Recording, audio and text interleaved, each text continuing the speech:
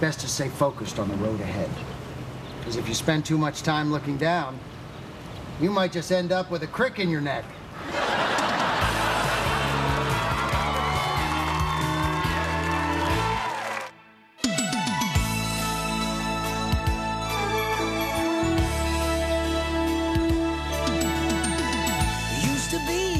Trust in the story, vilify the villains and celebrate the heroes. You could believe in the guts and the glory ways. Those were the better days. Where did those times go?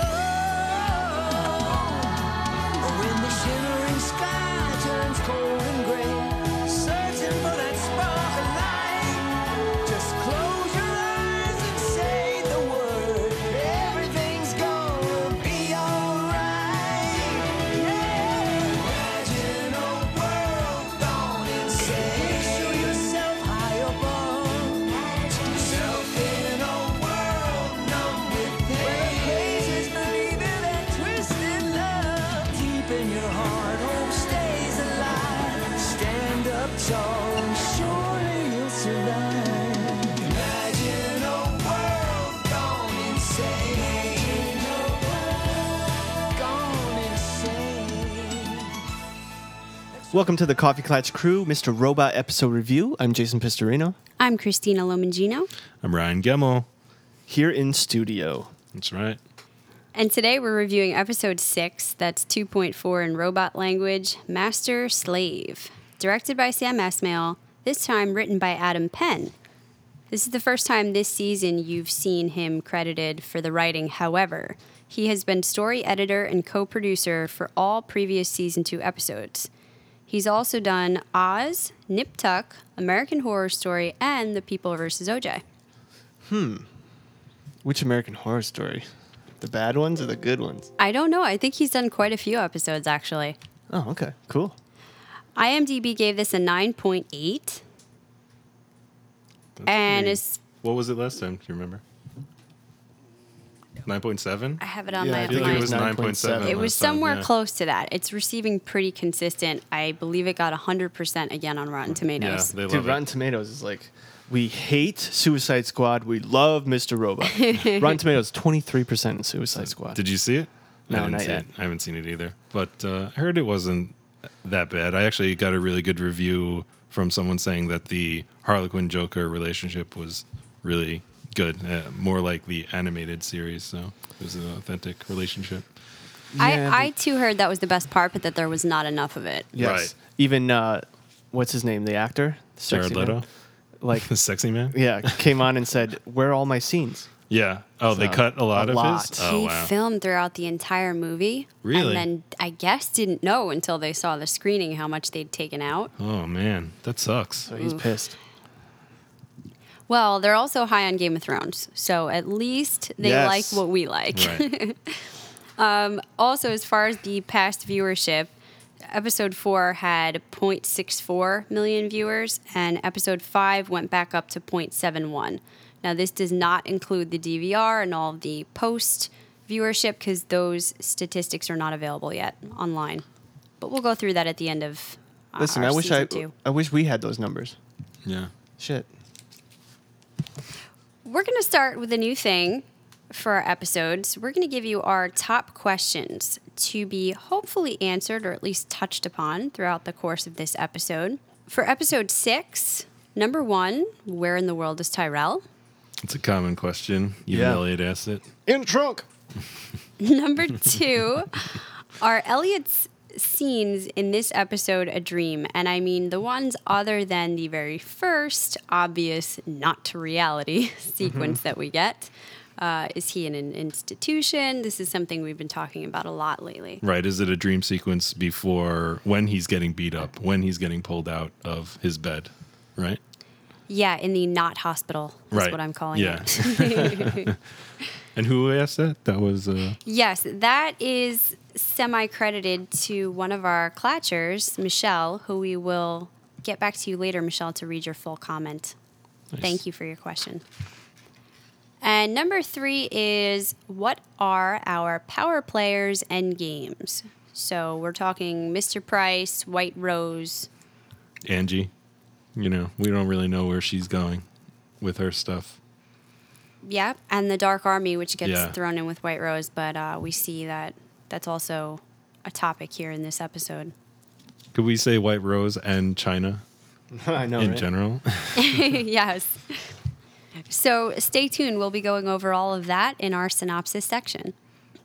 Before getting into our notes, I just wanted to give you guys a quick quote from Sam Esmail in USA that I thought was interesting. We've mentioned a few times how Esmail had originally envisioned this as a feature film production and then adapted it for TV. So he said, for shows that are hyper-serialized, it just seems to make more sense to follow a feature film model than to follow a television model, which was set up more for a procedural type show.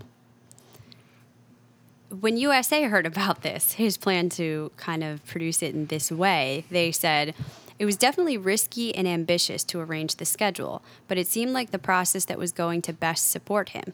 So after much discussion, we agreed to it. Their one caveat? He'd have to have all the episodes written before the cameras ever rolled, a true rarity on any series.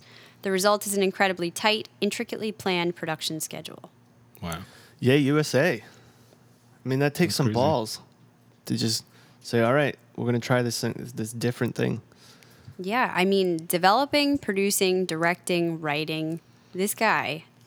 For just this season? Or not the entire series, right?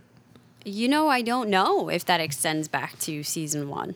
Right. I think he must have proposed this to them from the get-go. I know he did, but I didn't think he had every episode all Well, he wasn't flushed. directing it. Right. Yeah, it was a little more split last season. The Right. first couple of episodes in this one, he was really doing everything. Yeah. But I And- mean, it shows with all the intricacies he puts into the episode, all the little hints. There's a sign, and I don't know if we're probably going to talk about it later in the episode. That's a IP address, and if you go to the IP address, you open up a Telnet session, and you can talk. I mean, this is all stuff he's got, and then he's got to prepare, get someone to make that happen so that we can find it later on. Tom was telling me today that they had this deep hack where you have found something in an episode and it brought you to this one screen and it had blinking lights, and you found out that the blinking lights were Morse code, and the Morse code brought you to another site, and you had to figure this other thing out, and you get a free hoodie out of it. I'm like, after all Wow. that, you should get a job working for Mr. Robot as, a technical assistant. What was this website? I don't know. I didn't get all that information. He was just telling me about it. Oh, that's great. Yeah. Sorry. That's all. I just got it right before I came in here, so I didn't really have a chance to It's look all it good. up. Well, Jay, you had something else on Esmail too, didn't you? I mean, he does all that work, and he's still on Twitter. So I'm often on our Twitter, which is at CKC Podcast, and I was looking at Sam Esmail's tweets. He's on there every Wednesday, all day. And he got me really excited. He tweeted, to our streaming viewers, you should watch tonight's episode live with the commercials. This one in particular. Trust me on this. And I was like, oh, shit. So right then, I knew something was going to be different. Yeah. Then later he tweeted, do not, capitals, miss tonight's episode. It's our best one to date. It also features one of my favorite guest stars. I was Alf. like, and then Mr. Robot Official, they tweeted, keep spreading the word. Our numbers are growing, but we still have work to do. So I think that they're noticing that their numbers are lower than normal, which is just so weird. So, Yeah, they're very responsive, though, it seems like, to everything that's occurring around their show.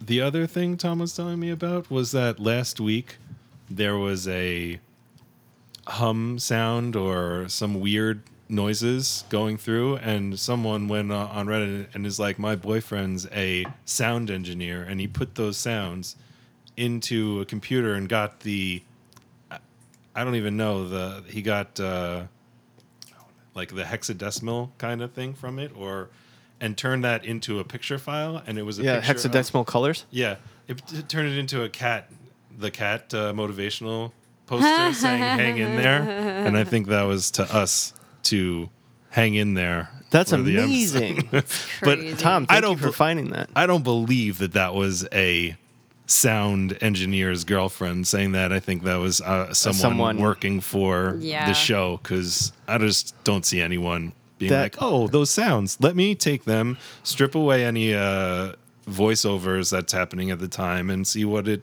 turns into. Yeah, and how do you find a hexadecimal number out of it? I don't understand hexadecimal numbers. So it's the RGB for computers, how they read colors. So it's a 6-number code, I guess you would say. So it could be letters as well. Right. Because FFF. Yeah. In code, you can say FFF or FFFFF.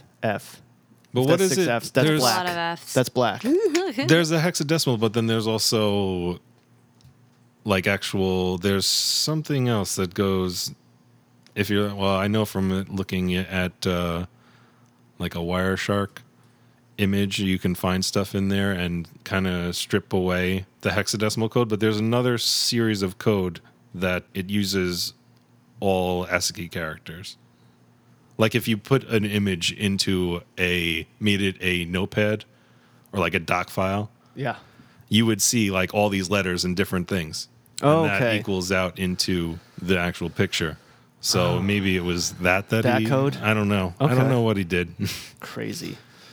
So Sam Esmail tweets, and I saw that he was retweeting or speaking to fans.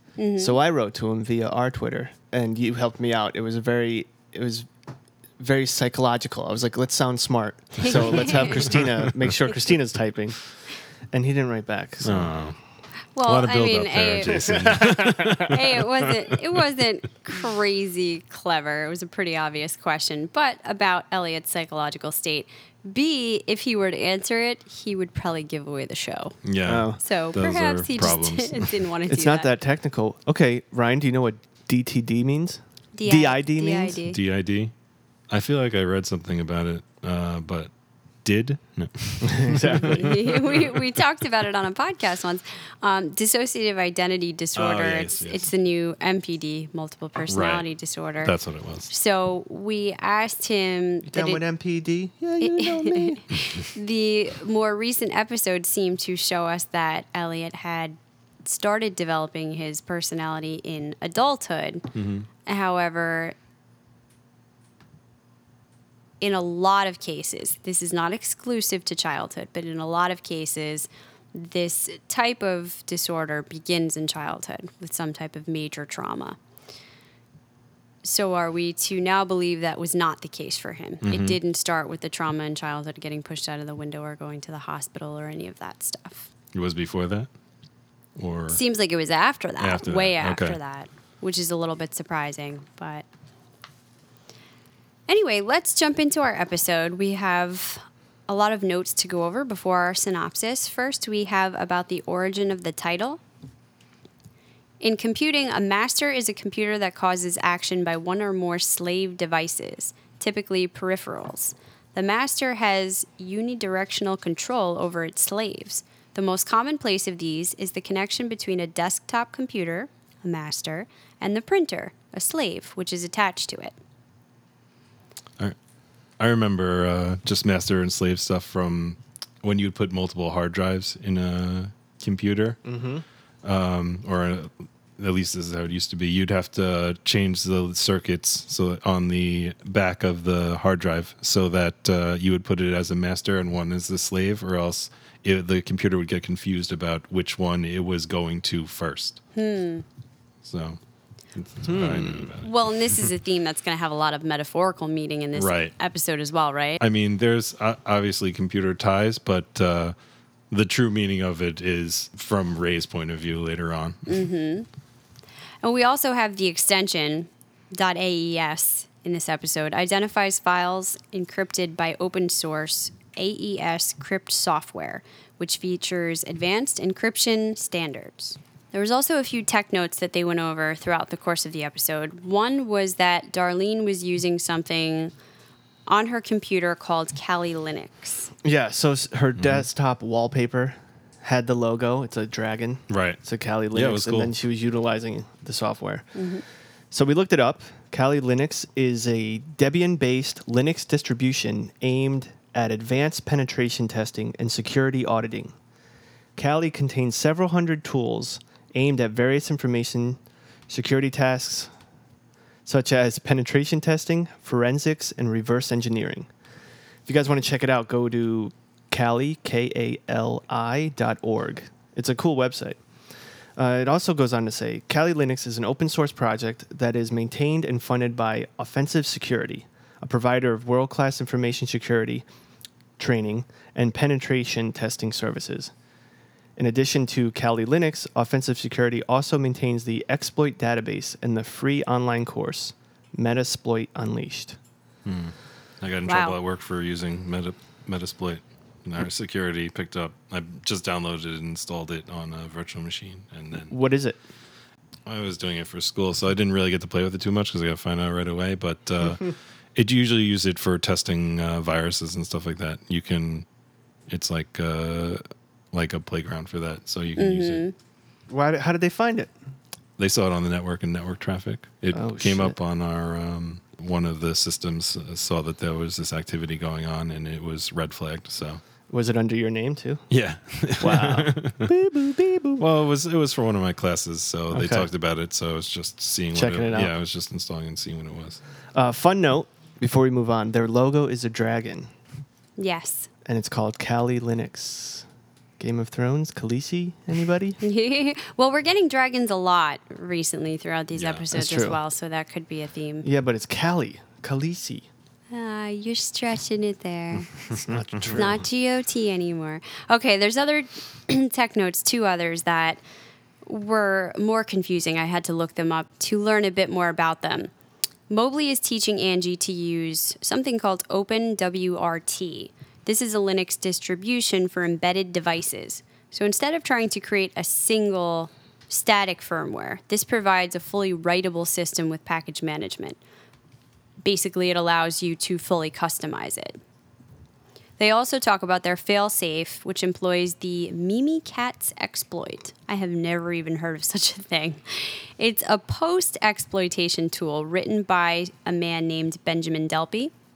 So a lot of times after the initial exploitation phase, attackers or hackers may want to get a firmer foothold in the computer or the network. Doing this requires a set of complementary tools. Mimikatz is an attempt to bundle together some of the most useful tasks that attackers will want to perform.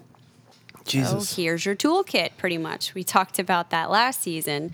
What would be an Elliot's hacker toolkit? Yeah. Did you see that underneath the OpenWRT, there's like a mixed drink recipe down there? I haven't tried it. It's that weird image you're talking about, right? It's not. It's just. It says it under there, and under open, it says a third shot of Kahlua in a shot glass, layer Kahlua, third shot of Bailey's on the bottom, then Bailey's, third shot of vodka, then vodka. Yeah, what's on top of it? Top This- of the letters. It says BusyBox, built-in shell, enter help for list of built-in commands, and then open word, wireless freedom, backfire, and then the mixed drink recipe. What are you looking at right now?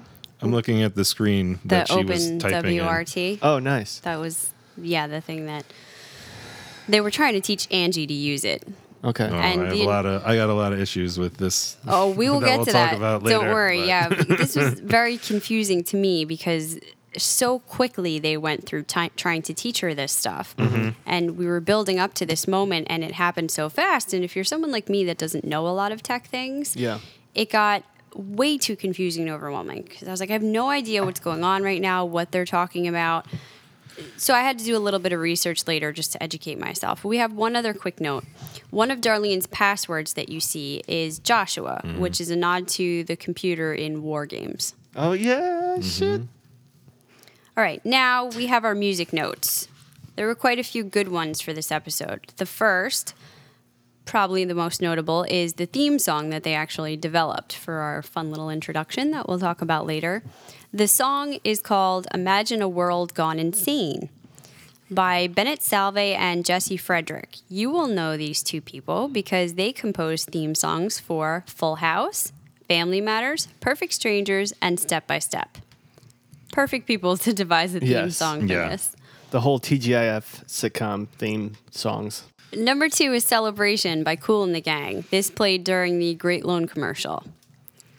Number 3, Gowan, I have no idea, by The Sufferers. It plays while Darlene sets up and Angie heads to the bathroom. That's a and great then, song. Yeah, during I love those that song. intermediate. They played it a couple of times. Yeah, it was really. They played it throughout that whole scene. It was very action oriented. Like, it seemed like it was going to be a montage song of all this stuff that they were going to Yeah. do. This one was funny. I didn't even pick up on it until later. Dear Mama by Tupac played. Do you remember when Mobley was trying to exploit this FBI man when Angie was talking to him and she got a Yeah, little yeah. bit stuck?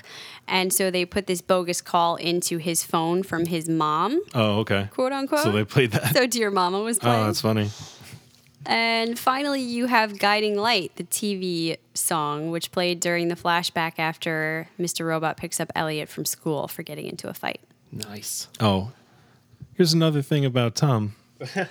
And he asked a question to Sam Esmail on Reddit because he said that it last week's episode with Green Day or the week before? I 2 think weeks it was ago. 2 weeks ago. He was like, "Oh, this episode also included." I think it was something like, "This is my favorite my favorite episode of the season so far." He was saying about this one, and then he was like, "Tom said something like, I don't know if we can trust you. You also said that that episode 2 weeks ago contained one of your favorite songs, and you never told us what it was." And then he wrote him back, and he's like, "Oh, it was Green Day's cover of Basket Case that they did Oh, nice. in that." That was So- my favorite song too so far. So great. He writes Tom back. Yeah, but not you. You're not asking the important questions. Okay, and finally, we have 2 episode notes. One, a topic of discussion that we'll get more into later, was Alf. Of course, we see him.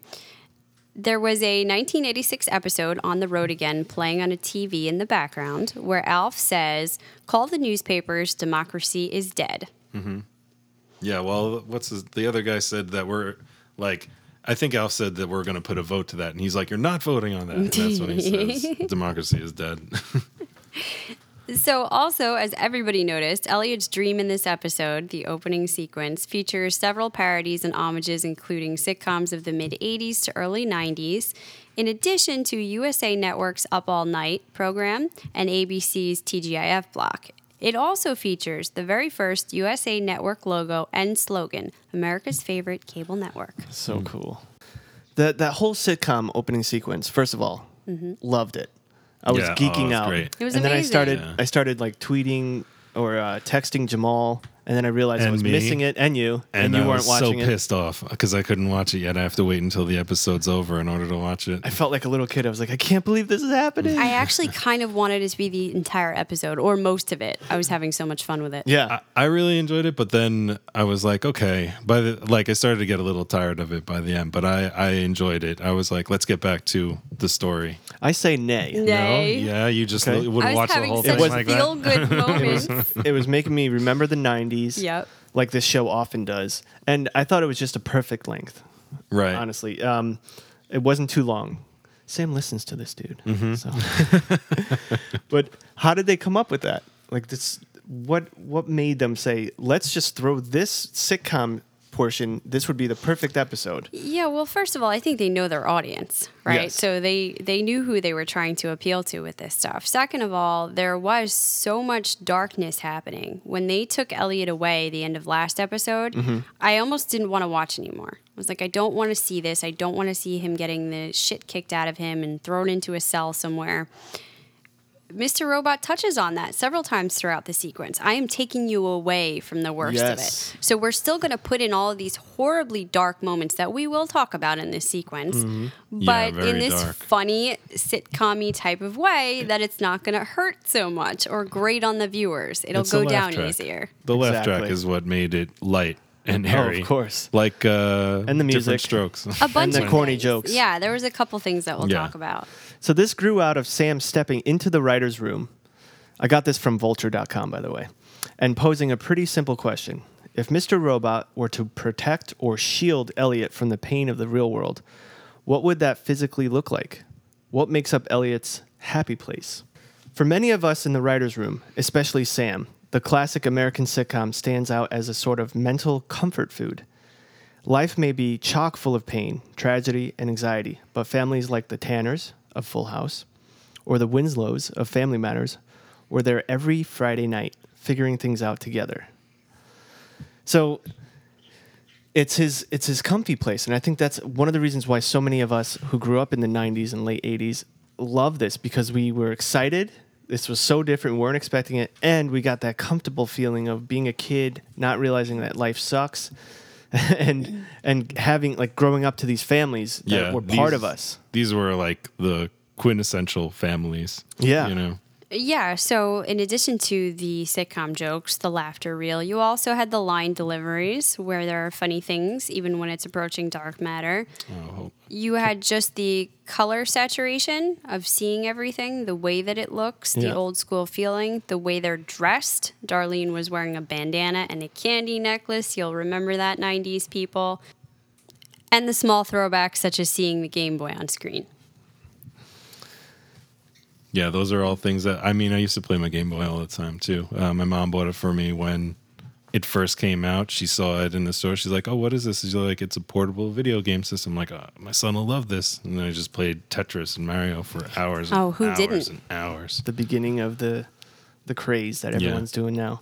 But I love that Sam, I mean, it's another Fight Club reference, the happy place that he talks about, because in Fight Club, Ed Norton is getting his hand burned by acid, and he goes to his happy place. Brad That's Pitt right. pulls him out of it, and he's like, "Don't go to a happier place. Here is where you're supposed to be right now." Feel it. Yeah. remember So, that. yeah, it was great. Another great homage to... Speaking of which, did Darlene get burned by her mother? Did the mom put a cigarette out on cigarette her on at one her. point? Yep. Okay. I knew It she was on the punched floor. her, but I missed the part where she Yeah. did that, and I read about it later. Elliot had his 90s haircut, kind of like a whitish style of Kid and Play. Mm-hmm. The square screen, even the commercials were in that. Yeah, Hurry Candy necklace. Yeah. That was hilarious. Cigarettes were $1.76 a pack. Yep. You started out with the old school USA intro. That was the big thing for it to come up on the screen. They talked about Word Up Wednesdays. Elliot's in the back of the convertible with Darlene. The parents are driving in the front. Right away, you're thinking, what is this? Sunday morning driving? Yeah, it was great. Old Ford Mustang. Yeah, that's my least favorite Mustang. That they're Oh, driving. really? Yeah, I hate that one. But it starts up very quickly. Mr. Robot says, that boy of ours, he needs help. So it's a surprise wherever they're going. He's not telling them. But he says it's a place that makes everything better, a place that changes you. He asks Elliot about Angela, whatever happened to that girl. And it's at this point that we realize someone is locked in the trunk. We hear the banging. Mr. Robot also says his cancer is acting up and holds up his hand to the screen. So Oh my again, God. these Blood on dark it. Yeah. things He that coughs. There's blood on his hand. it's just like, oh, it's just acting up, no big deal. Laugh track. When Elliot brings up somebody being in the trunk, they tell him he's hearing voices, that if he's not careful, Dad will push him out the window again. So here's our first kind of tip. Did this really happen or not? Stay tuned for more Mr. Robot after these commercial messages. This is F Society. You have 24 hours to rate and review the Coffee Klatch Crew podcast. Give us some ratings, write a review. In doing this, you'll help us propel ourselves into the next level of iTunes dominance. Once we are there, we will be able to take out all the banks Take out the bang. with the abundance of cash flowing through, and we'll be able to buy Cash money. a pack of gum. Thank you for listening. Tonight on USA's Up All Night. Grab your popcorn. It's the Careful Massacre of the Bourgeoisie. It all begins tonight at 11 on USA Network. Darlene plays the Game Boy. Mom puts the cigarette out on her arm when she won't turn it off. And Mr. Robot says, on this journey of life, it's best to stay focused on the road ahead. Rami's acting is awesome in this Yes. scene. It's He's incredible. playing it. I mean, he has to play it so straight, but it's great to just because his real life isn't like any of those sitcoms, And if you were transported into it, everyone's life is much darker than that. They've all got these issues going on, issues where they would talk about them, but it was always very light-hearted that it was going, and very easily solved all the problems, it seemed like. Yeah, and if you were the one person that got thrown into this situation and nobody else is responding normally, you see that starting to build in him throughout the course of the sequence. What is wrong with everybody? Yeah. Somebody tell me what's happening. Before we get too far, you have the 90s sitcom music introduction where we get to meet all of our characters. Yes. Gideon is alive, reading about his death in the newspaper. I love Angie. She like cracks me up. Her crying, then trying to smile. Her crying, and then she again. does that turn and look at and stare into the camera, Yeah. and it's supposed to be like the pose. I actually And thought then- that was horrible. I know she was loved it. trying to play to the like cheesy, but she just did not do it very well. Oh, I thought she did it great. I thought she was like crying I and did look not and like it. the turn and look in, but she's supposed to be. It's such a dark place that she's supposed to be, and then, Yeah. like this is the part that they show to introduce her to the entire audience of the show. I watched and it then- again, and it looked really good the second time. Oh, yeah? Because I saw her change from that to trying to smile, and then Right. the pain Yeah, it bringing was her back just a down. little too much. I didn't think she hit it right. But then you got Darlene making out with her boyfriend through the window of the room. Very classic of shows back then. You've got Mr. Robot at the hospital getting his checkup. And then you finally get special guest star, man in the trunk, in quotes. Yes. I wanted to ask you, in that part where it said special guest, that's where they freeze framed on the trunk. So obviously that's where the special guest is. But then I also got a good look at the license plate. And I don't know if this is something, if it means something, but if Sam would put something in, this would be a spot. So the license plate number is VN470I. We're recording this the next day, so I haven't had time to really dig deep to see if that means anything. So that's a call out to you guys listening. This could be nothing, but if you know what this could mean, let us know. Email us at contact@coffeeclatchgroup or Twitter @CKC Podcast. Yeah, we get a shot of the family from back when in Coney Island. And finally, we stop at a gas station. We see that it says E-Mart. The mom goes ahead and punches Darlene in the face. She's smoking her cigarettes the whole time. And Elliot goes to open up the trunk. He needs to know. This is when we finally get to see Tyrell. He's tied up. He's got the... He's an important businessman. Yeah. Oh, I love that later when he starts going on about that. Well, and Mr. Robot doesn't want him looking at that. He closes the trunk up and they go inside. This is where they run into Alf. Yeah. Great moment. And again, it just tickled the child in me. I was like, oh my God. High And the four. same voice. Give me 4. Yeah. And I was like, how did they get the ability to have Alf? The rights for that, yeah. And fortunately, Paul Fusco, the original creator of the Alf character, was a huge fan of the show and was excited to be part of it. When they had fun things thrown in there, like beer was only $1.50. I thought one of the best parts is when you see Angie working there. She's got the uniform on, and she says, it almost makes up for them killing my mom. I didn't know you worked here. Well, I started as a part-time sales associate. Then they promoted me to assistant manager. Now I'm on pace to be full manager. It almost makes up for them killing my mom.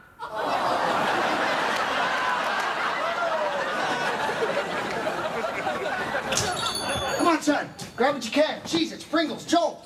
Because they're moving her up in the company. She's going from like... All of these parallels are amazing to what's going on in the real storyline. I don't want to breeze over that because I think that's pivotal.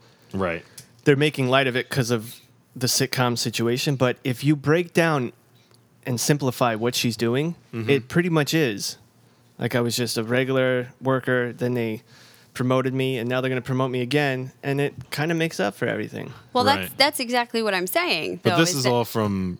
No, well, this is all from Rami. Actually, when you think it's from Rami's point of view, in a sense, or as Mr. Robot letting him think that or making this scenario, this is all in his head still.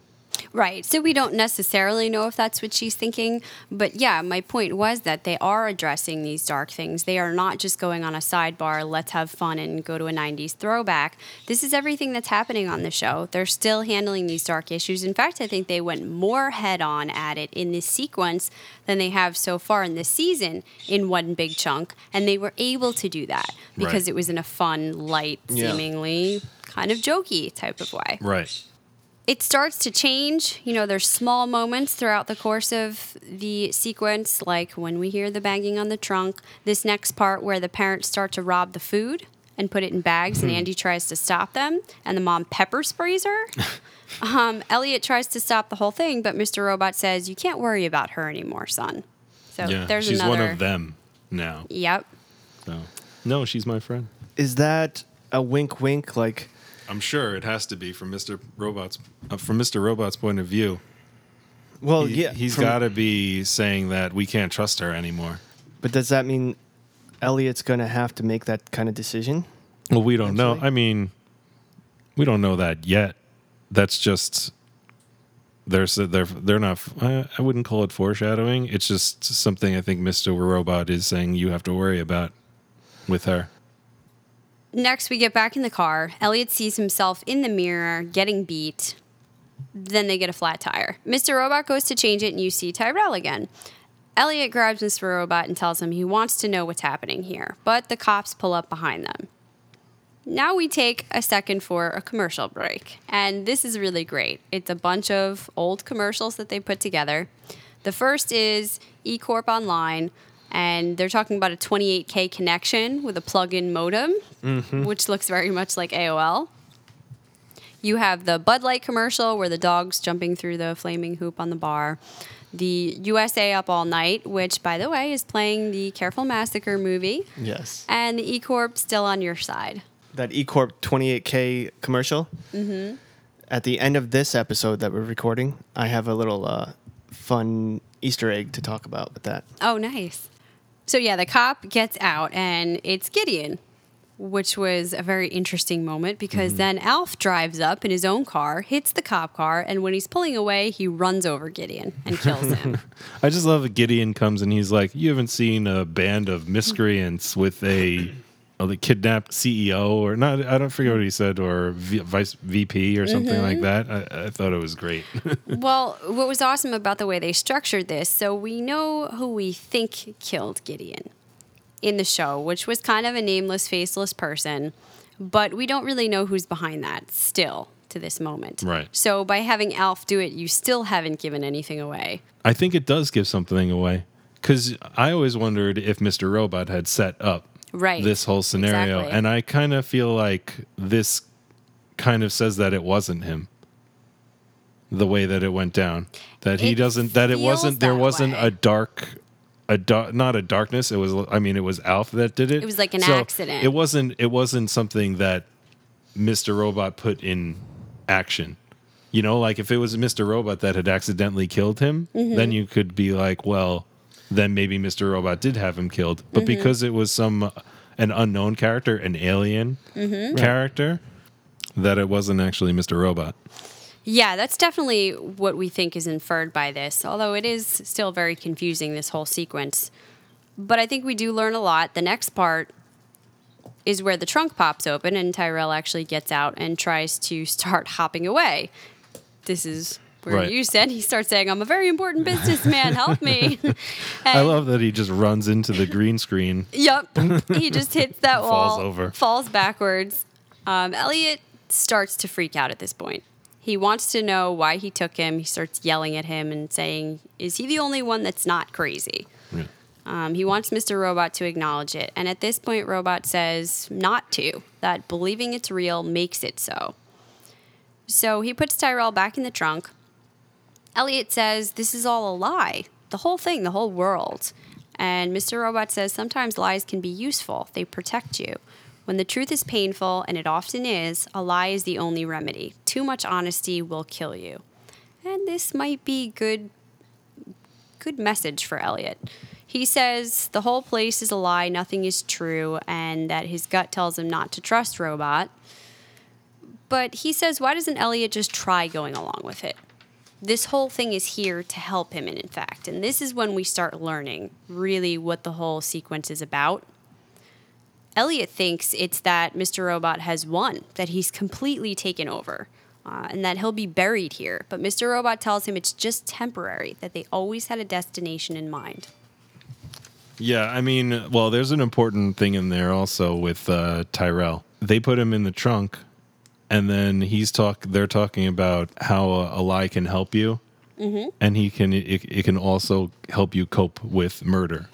Yes. That's a little foretelling. I mean, if I'm going to say that it wasn't Mr. Robot that put Gideon in the line of fire because it wasn't an event that he did, Mr. Robot kills Tyrell in the trunk with a tire iron in this next sequence. So I'm hoping that Tyrell's still alive, but I think this is a pretty big sign that he's dead by Mr. Robot's hand. It seems to be, and this entire sequence is, just as he says, to keep the really, really dark things from Elliot so that he won't have to deal with them. And we know that when we see Elliot's point of view of things, the whole reason he's created this Mr. Robot persona and split his personalities is because he's not able to deal with the darker acts, the deeds that he's done as Mr. Robot, such as perhaps commit murder. Yeah. I was really hoping that he wasn't dead, though. Yeah, me too. But that opens up so many more questions, which due to time, we're not going to get too deeply into it. But who is contacting Tyrell's wife? Right. Yeah, we had talked about that a little bit last episode, that it could be somebody trying to bring her out in the open, like the FBI, and trick her into thinking it's Tyrell. There was something very weird about that silver baby rattle that she got sent, almost like it was a fake gift. So, yeah, I think there's got to be more to it, and the bottom line is that Mr. Robot is trying to help Elliot. And then Tyrell talked to Elliot on the phone, so what would that have been about if he is dead? If it was even real. We only know of two people that Elliot sees. Leon, we're not sure about, I guess. He could be real, he could not be real, but we know Mr. Robot he talks to, and he talks to us. Mm-hmm. And I know we've talked about super ego and the id. Mm-hmm. And I wonder if we're supposed to be Elliot's his super moral ego. compass. Yeah, you know? we are definitely and the super he's ego. mad at us because we're not telling him what he's supposed to do. We see things happening and we're not guiding him at all. Mm-hmm. So it's just something that I was thinking about during the series. Yeah. No, I think absolutely if we play a role, no matter who it is that we actually are, that's our role in this whole thing, to keep him on that track. But we're absent. I mean, he sees us, we don't say anything. Yeah. Well, that would make sense of something like a conscience, of if it is in fact God, and all those other propositions that we put forth. And in this scene, we see they do in fact arrive at the destination, which is the hospital, and that Mr. Robot has been trying to shield Elliot from something more, even than the dark deeds of the past and the things that he's not ready to deal with. He tells him after his beating they got him to a doctor. He says, "Nobody's won anything, especially not me. I'm just trying to help you put it in the rear view as painlessly as possible, now that the worst is behind you."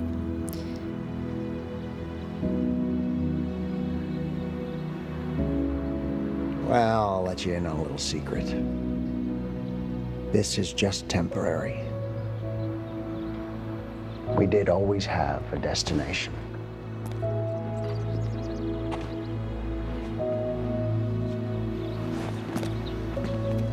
After the beating you took, at least they got you to a doctor.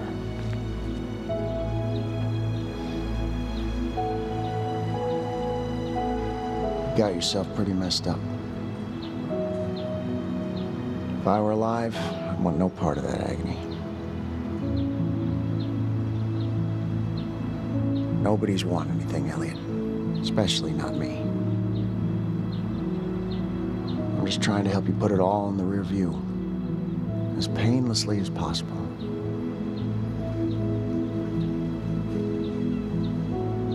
Bring her in, kiddo.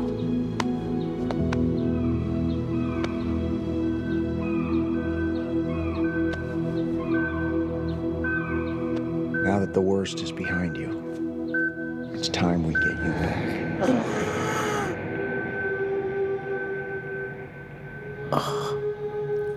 We go back over to real life, Slave. We are in the not hospital, whatever this place is, where Elliot wakes up and the henchman comes to check in on him. Okay, so to sum this sequence up, this is Mr. Robot creating this atmosphere based off the TV show that's in running on the TV in this not hospital. If you're thinking, well, why would Mr. Robot bring up all the shitty stuff if he's trying to, hide it from him? I think it's Mr. Robot fighting with his subconscious, Elliot's subconscious. Right. It's still Elliot, Of course. So that part of his brain is trying to make it all sitcom-y and fun. But his subconscious is bringing up, what about this? What about Tyrell? What about... Right. He's fighting against it the entire time. Yeah, by bringing up that stuff, I don't think he's just trying to shield him or make it okay. This is part of Elliot reintegrating these personalities. So starting from the chess game, we saw Elliot fighting it, trying to break it down. They were actually trying to extinguish each other. Mr. Robot tried to shoot him in the head. Elliot tried to win the competition against him. Last episode, we finally get to a place where they've made some kind of peace and they're trying to come back together.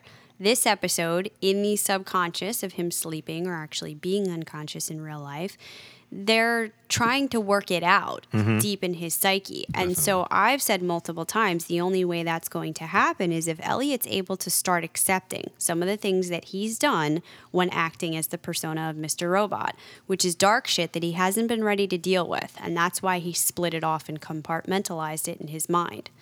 So he's starting to get back to that.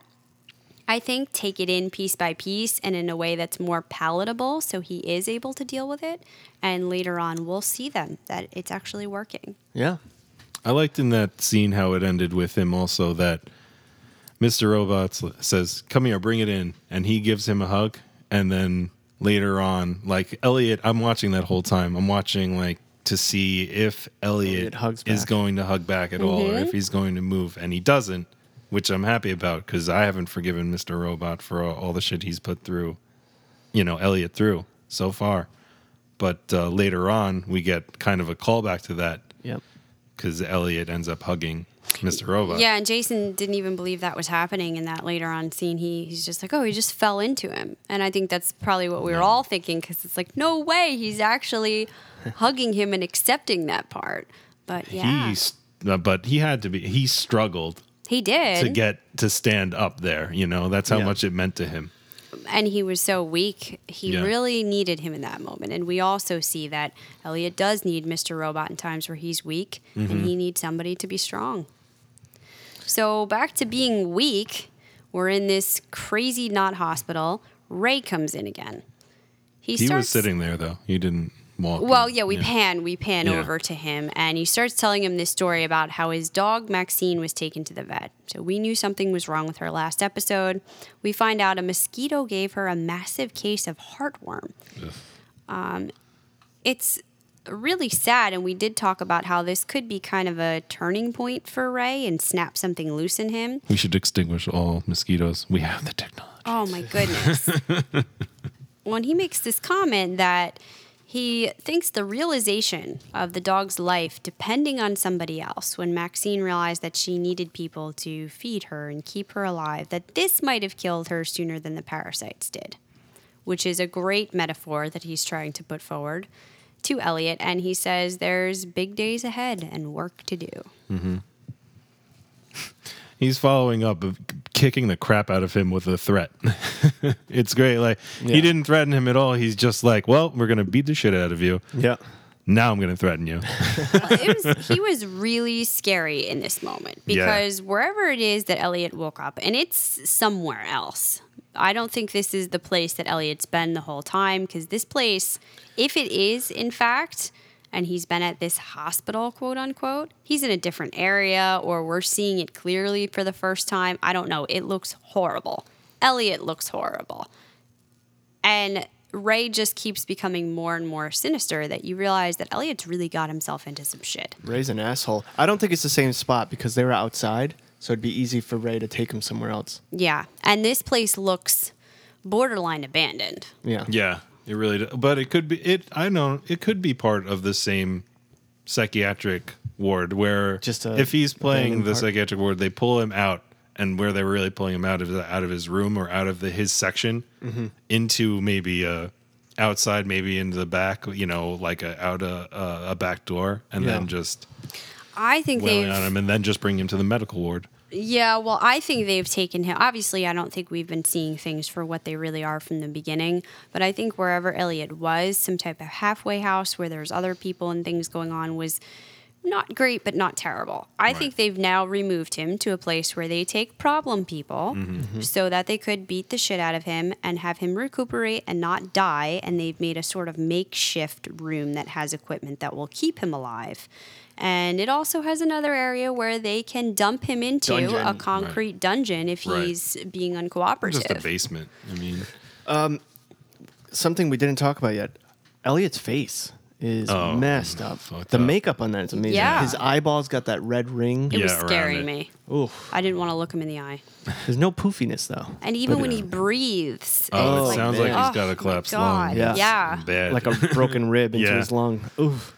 But I love Craig Ferguson.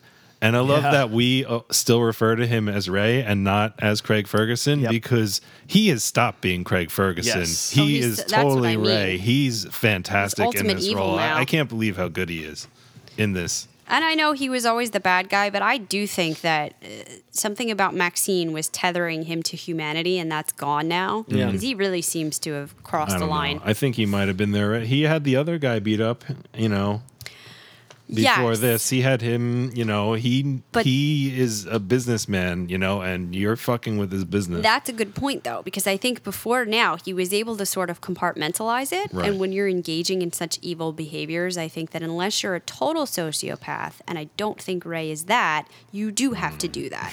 Yeah, there's something very wrong with him, but I think you do have to compartmentalize. This is my business over here. Forget about the fact that it's human trafficking and whatever else. It's just business. Now, something is bringing him into this more active role with Elliot, and I think he wants to be there to see him suffer and to know, Elliot, that your life is in my hands now, and take a look around you. Not very safe. Right. Along the lines of Craig being awesome, like I said, I think last episode in our podcast, I wanted to like him so Right. much because when he was a good guy, he was perfect for Elliot. Right. He was just what Elliot needed, but now I hate the dude. And if you guys don't know Craig Ferguson's work that well, instead of having you guys go watch movies that he's in, just Google Eastbound and Down outtakes, and you'll see him just laughing his ass off. I've only seen him do comedy stuff before this. I mean, and he's hilarious in this stuff. I mean, he doesn't play like a goofy character mostly. He can play a straight character, but like the Not one-liners this. are hilarious. And, Yeah, it's insane. So watch that. Just Google that. You'll laugh your ass off. But also it brings up this thing with Ray is what if this is not what we're seeing, if this is some kind of institution, what is Ray's role in this institution? How can he move around so freely? Yeah, well, that's why, and this is part of a Clatcher's comment later, but I think that she brought up, and I'd actually been thinking about it, and I guess hadn't really verbalized it. In the beginning, I thought it was more like an institution or a prison, but I was starting to think it was a little more open than that, like an outpatient center. And she says halfway house, and I think that really kind of hits on it. That you do have a little bit more freedom, as we've seen him have, and you would probably engage with a therapist. And I do think Ray is in some capacity in his day job doing that, Right. and that was a separate place from where they are now. And this is his side business where he makes all of his money. But I wonder if he's got some kind of pull in the community too, where he can just do whatever he wants. Like when he talks to Leon and when he squashes that beef between Leon and the other guy, the basketball court, they both cower to him, basically. He comes in with the ball and it is over. Yeah, well, if you think about it, right? If he is someone higher up in this halfway house, and this Right. is really sinister, but he's going to need a lot of people in his business to do jobs that he doesn't want to do. Right. Bad jobs that most people would not want to get involved in. But if you don't have much else left, Right. if you are somebody who is formerly incarcerated and can't get a job now, somebody who's had a problem with drug addiction and is trying to get back on their feet. Whatever the reason, you are coming out of this revolving door and you need a livelihood. And he offers you this position that's going to pay an assload of money to do stuff that just don't ask any questions, much like with the IT guy, and we won't have any problems. So I think he's been recruiting people out of this institution to do his work, and he's got a lot of leverage over everyone now. That's Say, true. halfway house. Not Full House. No. Sitcoms, people. Yes, and I'm going to read her full comment later, but again, that credit goes to Michelle, our listener. Okay, so we're going to get back into our synopsis and try to move quickly through the next couple of scenes. Real quick, we had a regular commercial break now, but mixed in with that was a Suits commercial. So Yep, that was cool in for a the 90s actual fashion. show, but I missed it. Oh, so good. formatted like that. You guys watch Suits though? I haven't watched that yet. I watch Suits. How many Yeah, seasons? I don't. 4 or 5. Okay. And then we go to our first scene of Angie's training. We see a news clip on the terrorist attack in Beijing, and Darlene is talking to Trenton. Trenton says that for somebody like Angela, learning all of this, in quotes, in 24 hours is next to impossible because they just started teaching her. It's Mobley that's going to be working with Angie. And he's telling her about this backup plan because they're trying to run the code and it's not going very well. So he kind of says, well, yeah, you'll get it. But just in case, if you don't, we're going to use this thing called the rubber ducky. You just plug this USB into any laptop, wait 15 seconds. You won't get everything, but we might get some info that But will that's help. totally different from what they're trying to do with the Femtocell, you know? Yes. So, Yes. But I thought that was ridiculous. I thought his explanation was a little ridiculous. He says, oh, maybe it's better if you visualize what's happening. And then he basically explains to the audience what they're going to be doing. Yes. But he doesn't explain anything about the commands which she's having Angie. trouble with putting in. Like, and it's not, the commands that she's putting in are not that complex. I mean, it's not that they're not complex in idea, but what she has to write, wouldn't be that hard to memorize. And I don't understand why she couldn't just write these things down on a piece of paper And she's a smart just have girl. them with him. And yeah, she's smart. She should be able to get this. They've led you to believe one of two things. Either there's been quite a few hours of training before this where she was learning all this other stuff and it was so much to take in that he thought, let's keep it simple. Right. Like, just, you don't have to know everything that goes into it. Just here's what you got to put in there. You're going to be really anxious when that moment comes. So even if it feels simple, you need to just be able to regurgitate it. But yeah, even for a lay person like me, I'm watching this going, I see what she's typing and I feel like I could do that a lot quicker and easier than she is. When you What look about the pressure she's in? We're not putting that in. That's- right, but I feel like him explaining exactly what they're doing is actually making more pressure. Like, well, now what you're actually doing is taking this device and it's going to intercept all the FBI. Oh, in case you forgot, this is the FBI that you're doing with. Yes. You're going into an FBI-run level of your building and you're going to install this huge device. And how can you not feel like you're going to get caught? Yeah, but you know what? She's cold as ice now. Like, Right. she's not even batting an eyelash at this. And Well, I think she's learned a little bit from Price, but I think he throws the rubber ducky in there just so that she can feel better about, well, listen, if everything else fails and you can't get it done, we could still do this. And it won't be great, but it'll be something.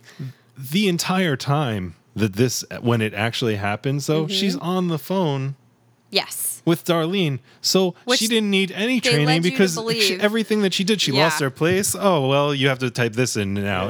They could have just done that the They entire led time. you to believe that wasn't going to be anywhere near possible. That's why Right. she had to be trained. I don't understand why not. She's talking to him the guess entire time. The entire case- time it well, was the plan in case she had to in hang case up. something went wrong.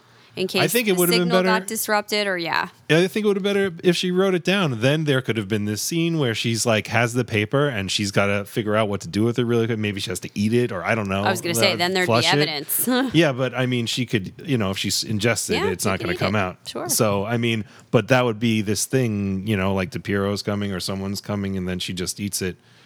Well, and So- I know they're going to get criticized for this because I know nothing about hacking or anything related to this.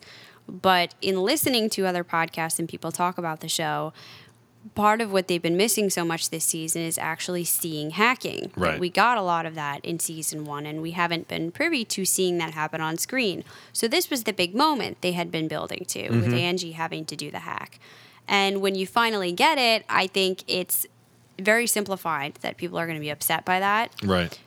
And I feel like it's hard for Esmail. He's walking a line here because he also has to make I a get show it. for people like me who are like, well, wait, spell it out because Right. what I mean, are he's they also doing got to right build now? like dramatic What is effects. this He's got to hack? build this tension with it too, and Right. it can't be too easy if he's going to build it. But I think they could have gone a different route with it. and it- Yeah, absolutely. It was a And- little bit weird. I mean, you know, like we've been talking about how these episodes have been so long, and I just didn't know if we needed these scenes building up to this, if it was really necessary, you know, to fill this time in, if it could have been utilized. Yeah, they were trying to make you wonder if she would be able to do it, but I don't think they were succeeding in you feeling tense enough for her because, like we said, she has evolved into this different person, and you don't see that fear in her. You're not building up to a dramatic moment where is Angie going to fumble it. I never thought at any point in time she would. Well, I guess I didn't think she would fumble it either, but I definitely feel like DePiero is going to catch on, which is Yeah. kind of what happens. We knew the foreshadowing was in the last episode where she found out that someone was on the wrong floor. So we knew that was That's gonna come true. up. You're right. Plus everything we've discussed with Dom, that she seems so much smarter than the rest of her team. She's Right. picking up on all these things. They laid that really thick. Yes. And we end the Angie scene here with Darlene pushing Mobley to make it happen. We now go over to a scene with Cisco, where he confronts his DA contact. We found out this guy's name is Zun, I think, Xun. He's a big dude. Yeah. intimidating dude. Chinese dude, yeah. And Cisco basically tells him he needs to know what's going on. That's the bottom line of the back and forth Yeah, between he wants them. to know the Dark Army's involvement in all this. His Chinese is impeccable. Oh, yeah. Even his voice went up. Right. It's crazy. He had the right sing-song cadence. Yeah. I think Yeah. I don't know the language well, so he could be doing a poor job, but Right. it sounded right to me. I could still hear the American in him, though. A little bit, yeah. And the guy was trying to tell him to back off, to just be happy knowing what you know, but he pushed it too far. Men in the dragon mask that we saw last episode come in to hold him down while the man shoots him with the needle into the fingernail bed. Breaks the needle off in the finger. Yeah. Oh, and you see how deep he went? Yeah, Oh. all the way in. And was there actually something in the needle? It looked like it, right? Yeah. It Some looked like type there of was, drug? but I didn't know if he actually pushed it in. That was hard to tell. Yeah. And he tells him, you're a foot soldier. You don't ask questions, you follow orders. Now we see the full extent of the Dark Army and the lengths they're willing to go to. So if we were questioning before, are they responsible for some of these hits that are being put out? The answer is they're absolutely capable of doing all of this. Who's scarier? Between- Ray or the Dark Army? Oh, I think the Dark Army, just because they're An army? well, yeah, they have so much more reach. Yeah. So, but I mean, on a one-on-one, it's whoever's in front of you. Yeah. In the moment. True. That's They're who you're the gonna fear. scariest. But what do we think? Like, what is the Dark Army doing? See, I think they're, in a sense, a lot easier to figure out than Ray because Mm-hmm. it does appear that they are just White Rose's men, Mm-hmm. that they're following his orders or her orders of taking care of people that step out of line. The whole thing was that box, and I really think that they're piggybacking. They know what F Society is doing, and they're just gonna they're piggybacking. They just had They're this using event. them. Mm-hmm. Yeah, they're using them, and they're manipulating them. Of course. in whichever way they use. So they're gonna piggyback off of F Society's information. They're gonna have control over the FBI cell phones or all the information off of them. And it's easy to blame F Society. They're the with ones it. taking the fall. F and Society. they're going to get all this information. They're going to be really interested in this information because they're going to want to know how they're reacting to them disrupting Their- what the FBI was doing in China in the first yeah. place, and how they're going to react to that. Yeah. And we do go over that in the next scene with Dom, where she's talking to Santiago. He says he was in his room that night, so he made it out of the attack, or that morning, rather. And Dom says she told him about what she saw at the airport, that she believes it was the Dark Army. They're responsible for this. That's why the first shooter killed himself. And even the second one, we finally find out, had her cornered. She was done, but he then killed himself as well. Mm-hmm. She's trying to make that point. Their mission wasn't to slaughter them. It was to disrupt their investigation and then send them home. Except they slaughtered everyone except for who was in that room, except for her. And you got to think that that's White Rose liking Dom in their little exchange, right? Or feeling something, right? That seems like or he had dumb luck. No, the other guy killed himself. He had her cornered. He could have killed her. The second guy. The second guy. Yeah.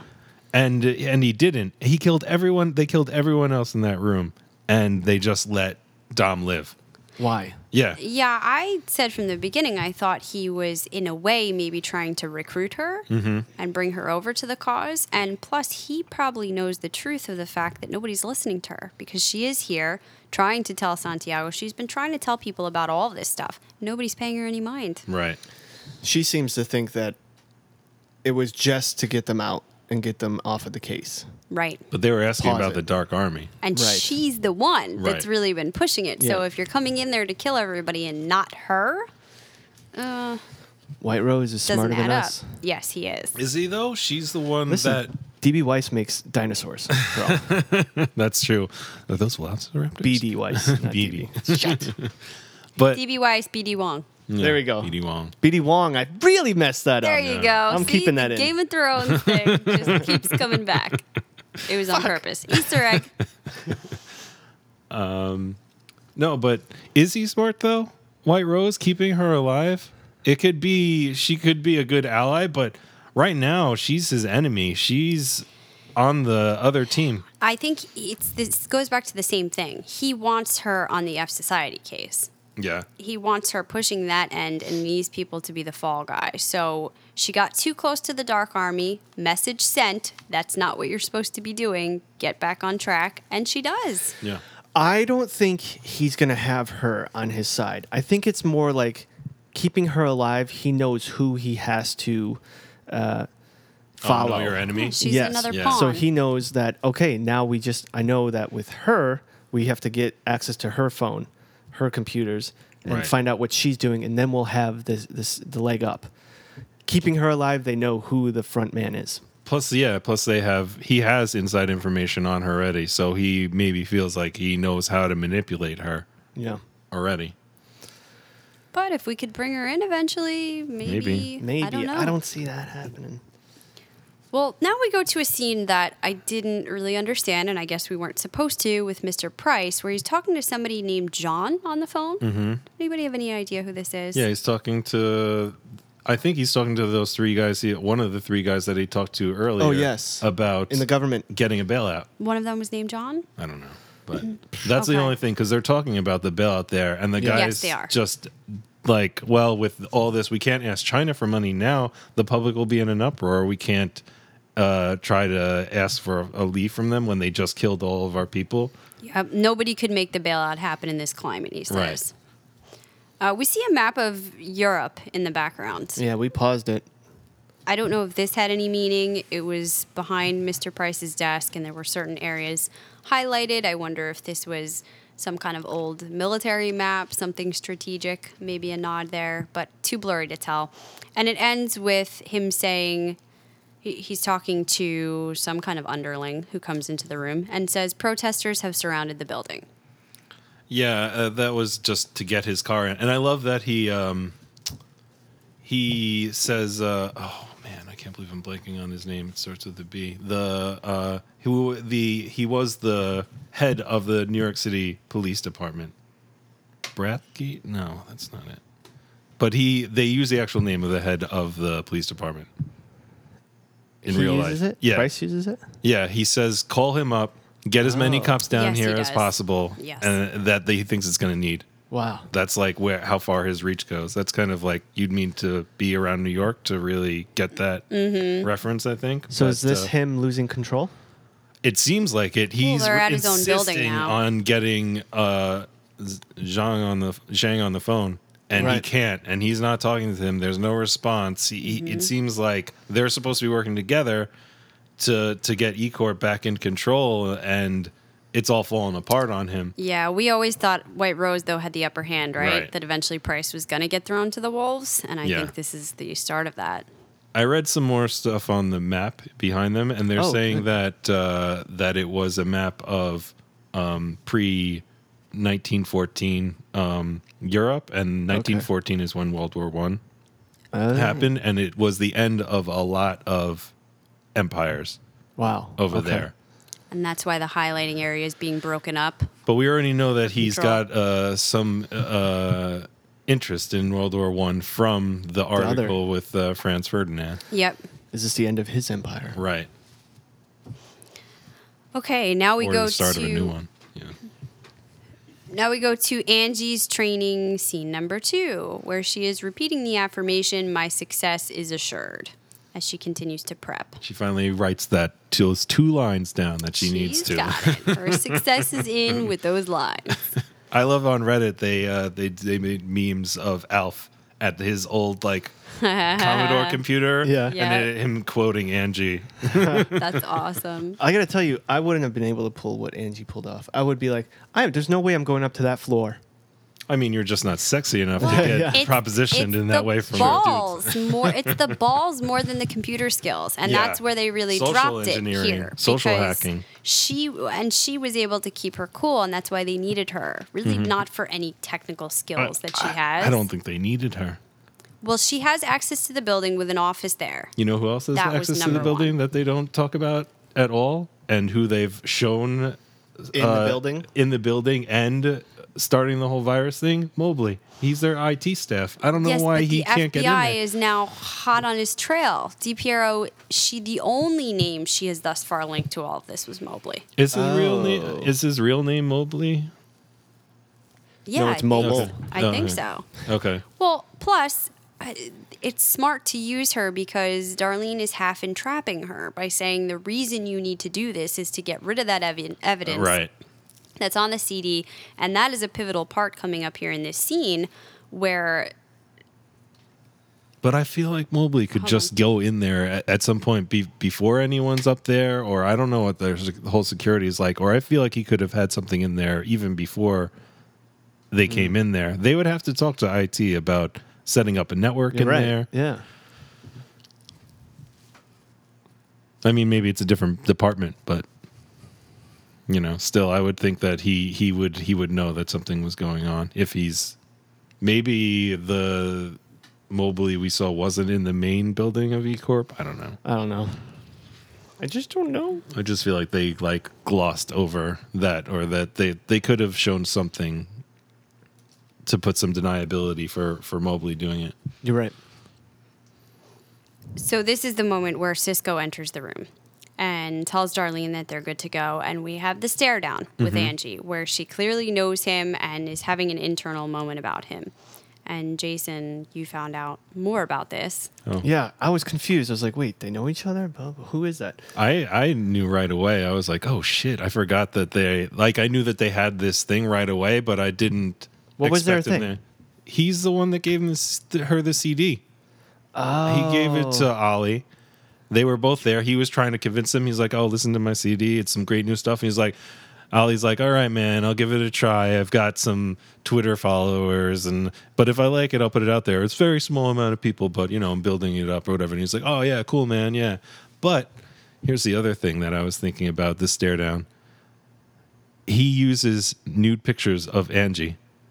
He goes on her webcam and sees those pictures, and that's he right. usually talks. And I'm thinking, is this the Fury? Of course. You've seen me Yes. naked. It's got What to the be. fuck? I can't believe you're here right now. I want to It's fucking got to rip be your because fucking there's head so off. much going on in that look between them. It wasn't just enough. It wasn't just. I mean, it's also that hack, but I'm one. It started the whole thing, and he's the reason that she's involved in this situation. altogether. But I'm also wondering about the you've invaded my privacy. And I think that's more of an issue for her. But Right. what's weird about it is that he doesn't really seem to respond.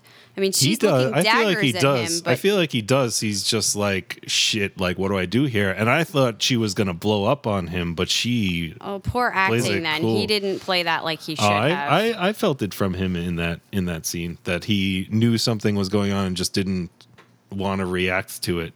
Like Well- but that speaks to Darlene's reaction about what's going on. So that kind of, I was thinking in the thing, does Angie think that Cisco and Darlene set her up at that point? I think she's got to be putting the pieces in with Darlene. It's very clear that Darlene has almost openly threatened her at certain points. That this is in part to help F Society, in larger part to help Elliot. But don't step out of line because there is this stuff on you that you need to get rid of or you're going to be in trouble. And I've said that from the beginning that I think this is a large part why Angie's involved in this, for her own personal, clear her name and get out of trouble. Yeah. And not necessarily Yeah. the emotional ties she has to Darlene or Elliot. But Darlene also took information off of Angie's laptop in the last episode. I don't think we talked about it really, but she was running some program on Angie's laptop when Angie found her in her apartment. Oh, that's Yes. right. Yeah. So I don't know if she's using that also to blackmail her or what else she has on her. So in the moment Angie lets this go and they all get ready, she leaves and says she'll wait for their call when she gets there. We get a short scene in between where Dom goes back to the market. We see the sign that says eCoin accepted here. eCoin and- already out there. Yeah. Sorry. Right below Bitcoin. There's a picture of it right there Oh, too. Bitcoin as well. Yeah. And yet it's not helping this guy. Dom asks when new shipments are coming in, but the manager, Ahmed, says he can't weather the storm. With the cash allowance that's going on, they don't have enough customers and they're going to have to close. So she apologizes, she leaves. Now we go over to the city street where Darlene has an Angie disguise on, as I Kind called of. Yeah, it does look like that. She's got the blonde wig, the white clothes, the sunglasses. There's a slight resemblance there. She enters a building, goes up to the floor, makes a call for towels. I really didn't know what she was up to until the cleaning woman comes up and she steals the magnetic strip, the access to the room. Did you notice this though? When she's walking into the building, there's a guy holding a New York Post, and it says "Say cheese, Danish," and Joanna's on the cover in her nightgown in the middle of the night because she ran out looking for For Tyrell. the Oh, that's phone. right. Yeah. And I just thought it was a funny little Easter egg there that they put that on the front page of the Post. I like that. Yeah, definitely. So Darlene enters into the room. She sets up her station. She's got her computer. It looks like a telescope. No, it's a CAN Wi-Fi. You can enhance or pinpoint a Wi-Fi connection and make it go for a longer range. What you basically do is put a Wi-Fi card. You can even put it inside a Pringles can, and if Really? you pinpoint it, it can go like miles. Then Okay, so that makes my sense. professor has told us about this. Professor Malinowski at LIU. He says he's caught stuff from Long Island to Connecticut using one of these cans. So Wow. it can really enhance the signal, but you have to be pointing it. So she's then pointing it at that where the Wi-Fi E-Corp. router is. Yeah. Yeah. It must and not it's have getting rid of the rest of the worked traffic. very good though, because Yeah. at some point we'll see later there was disruption with it. Yeah. Well, that was with the router itself, not with her device. The router itself stopped broadcasting, so it needed to be reset. Okay, because at one point I remember her saying we lost Wi-Fi. Yeah, Connection? but it's not. It wasn't her device. It was that stuff. I feel like the Wi-Fi unit that they plugged into stopped broadcasting. So she's on her computer. This is where we see the Kali Linux. There's a little quote under there that says, "The quieter you become, the more you are able to hear," which was interesting. And she goes on to the hidden wireless network entitled Wank. Wank. Now we see the E-Corp building. This is our scene of anticipation where Angie's on the computer in her office. She's using the special cell phone. We see her put one in the drawer and accept the call on the other one from Marble Cake, who it turns out is Darlene. Which is weird because Darlene just opened that from the package. So I don't know how they had the number set up already in there. Oh, I don't know. I mean, I don't know. That was just something. I'm kind of watching the episode as we're talking, so I just Nice. noticed it. So she sets up, and then we see her on the elevator. That's where that song starts playing for the first time. And when she gets out onto the Fed floor, it's interesting. Everything looks whitewashed. Fed floor. In addition to the walls being white, however they're doing this with the filming, it just feels overwhelmingly bright. Angie's wearing gray in this scene, so that's a change to what's normally going on with her. She goes right to the bathroom, goes into a stall, and pulls out the little laptop where she starts to enter the code. But the script isn't working. So here's where she gets on the phone with Darlene. This is what we don't understand. Yeah. She starts telling her what to change, and it works. But apparently, even though it only feels like 2 seconds to us, she's been in there for a while. She comes out, and there's somebody coming right up to her. Yeah, it must have been forever for this stalker guy. About He's how long is she going to be watching. in there? This is Agent Ross Thomas, apparently. And he stops Angie to make sure she's all right, quote, because she was in there a long time. And he's never seen her before. We come to find out the main reason is he's trying to ask her out. I mean, wouldn't it make sense, though, if she's got to take a poop?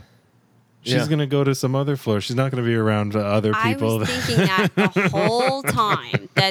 Why didn't she just say, oh, come on, you know, I had to use the bathroom. I knew you guys were moving go out. on my own floor. I thought this was like emptied out here. I thought I could take my time because she's really the bottom line is she is unslick with this whole thing. From A little, but then she's number on. one, where she could have played that a little bit Number better. two. So, yeah. So it wasn't so obvious with her number two. Right. To the next part where it wasn't until the very end that she started playing up the woman wily charms to flirt with him. There was moments in here with very long, awkward pauses where if Right. I was this guy, I would be like, do you have a problem, miss? Like, she literally looked like she was spacing out and Right. dissociating. I mean, I was nervous just looking at her saying, Angie, you're not talking for like 30 seconds. This Right. is not appropriate in a conversation where you've just met somebody. You look guilty as fuck. Yeah, but I mean, I don't know. This guy seems confident. He seems like he approaches a lot of girls, and maybe she knows she's not supposed to be there.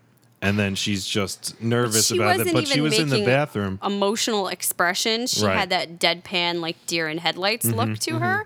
Luckily, he's being a dude, and he was so focused on Right. checking her out and running his game that this isn't apparently weird to him. But we're going to find out later that her not being slick does end up getting her caught anyway. But I think that this gives her an easy out of that. And I guess I'll would if she handled it right. I'm nervous that she's not going to. all she needs to do is follow through with this. If she goes down and meets him right after she talks to DiPiero, there's going to be nothing there. She's like, I was talking to this guy up there, girl talk. and then, She's gonna have to do girl talk. Right. Like, I've been kind of scoping this guy out Yeah, and since I he went got up to there the to building. see, I yeah. was trying to come down and get a look at him, girl to even girl. less than But that, she she's- could just be like, I just made a lunch date with the guy with the Ross up there or whatever. Right, but why did she come down in the first place? And that story is very easy if she was looking for him. She initially says no to Agent Thomas. And this is when, because he's affronted, he starts pushing her. What is she doing there? What's happening? And you have this whole scene with Darlene and Mobley on the phone in the background. And they're trying to run background checks on him, to social engineer him. This was weird. They weren't able to crack hardly anything with him. He's an FBI agent. I don't know how much, They're I mean, there's supposed got to to be be the some. number one hackers in the world. They don't know. They can't see him. They don't know who he is. No, well, they got his name. got him, But no I mean, problem. they only have seconds, to really do this. I mean, they did it with Bill in Iron Mountain, or Steel Mountain. Yep. But I mean, it's still time. They got to find some stuff. And if he is kind of squeaky clean, well, what are they going to do? The only thing they got on him was that he talks to his mom a lot. Yeah, and that kind of worked. They did the dummy call to his phone from mom, and it did distract him for a, Just for a second, second. enough for her. Not enough for him to stop, though. No, but enough for Angie to recoup herself because she Right. starts to realize, I don't know why she didn't get this before, that what she needs to be doing is playing into him, and she now turns on the charm, and it works very well. You would think in planning this out, going into a whole floor of FBI agents, that they would go over what to do, story. some kind of story, some kind of background, She unless was they're setting her literally- up to get caught. This was the most they wouldn't, important and they're not doing that, but they really needed to work out more than the code, because it would have been better if just they wrote down the code. Right. On a piece She of had paper. nothing prepared. Right. She literally couldn't even think on her feet of what to say to this guy. And then when you go to the next part where they make a date for lunch the next day and he leaves, No, they made it for in a half an hour for that day. She said she couldn't do it tomorrow, but they're gonna. I thought she she's said like, the next day. No, she said I can't tomorrow. But what are you doing? What are you doing for lunch? She says. Okay, well, but anyhow, then she goes over and she needs to swap the network cables. Now, how did they know? There was literally not one person in this whole office. It was How'd they know where the it ridiculous. seems before we saw the Ridiculous. office swarming with people. I understand they just lost all of these people that got Right. killed on their mission there, but this is the FBI. Exactly. They have hundreds of agents. This is a major case they're working. There would be more than 3 people. on Yeah, this all floor. there are so many cubicles in this office, and there are a lot of things that I didn't like about this whole scene. Why did they have a 6-port wireless router underneath this desk? I mean, if you've got this many stations, you're just going to have. And why do they have to do that in the first place? Why do they need a router there when they're in E Corp? I That don't place know. is totally networked out. They might need it because they need their own security, but I would think that they could control that a little bit better than having just a router underneath the table. You know? It looked very disorganized, and for a minute I was thinking, surely somebody's going to notice this, but Yeah. it doesn't look like anybody's noticing anything except for Dom around there. Right. And she just barely sees her, and then Nonetheless, Darlene tells her to wipe her prints from everything, which she does. It looks like everything is working, and she's about to leave when Darlene says they've lost the connection. And she's telling Angie to go back to her cubicle, and she will talk her through getting everything back up. Angie doesn't want to do this at first. She's starting to get nervous. You could finally see that kicking in a little bit for her, but this is when Darlene says it's the only way to wipe the evidence of what she just did. They can't even take out the security cameras showing the fact that she's incriminated herself yet again unless Right. she follows through with this. just again with this, they're only going to be there for what, another day Who's or that? something? The FBI, they're out of there soon. How much Soon. information are they going to get from one day? It seems like they're putting an awful lot of risk. I think they would have gotten more information out of the rubber ducky than out of this.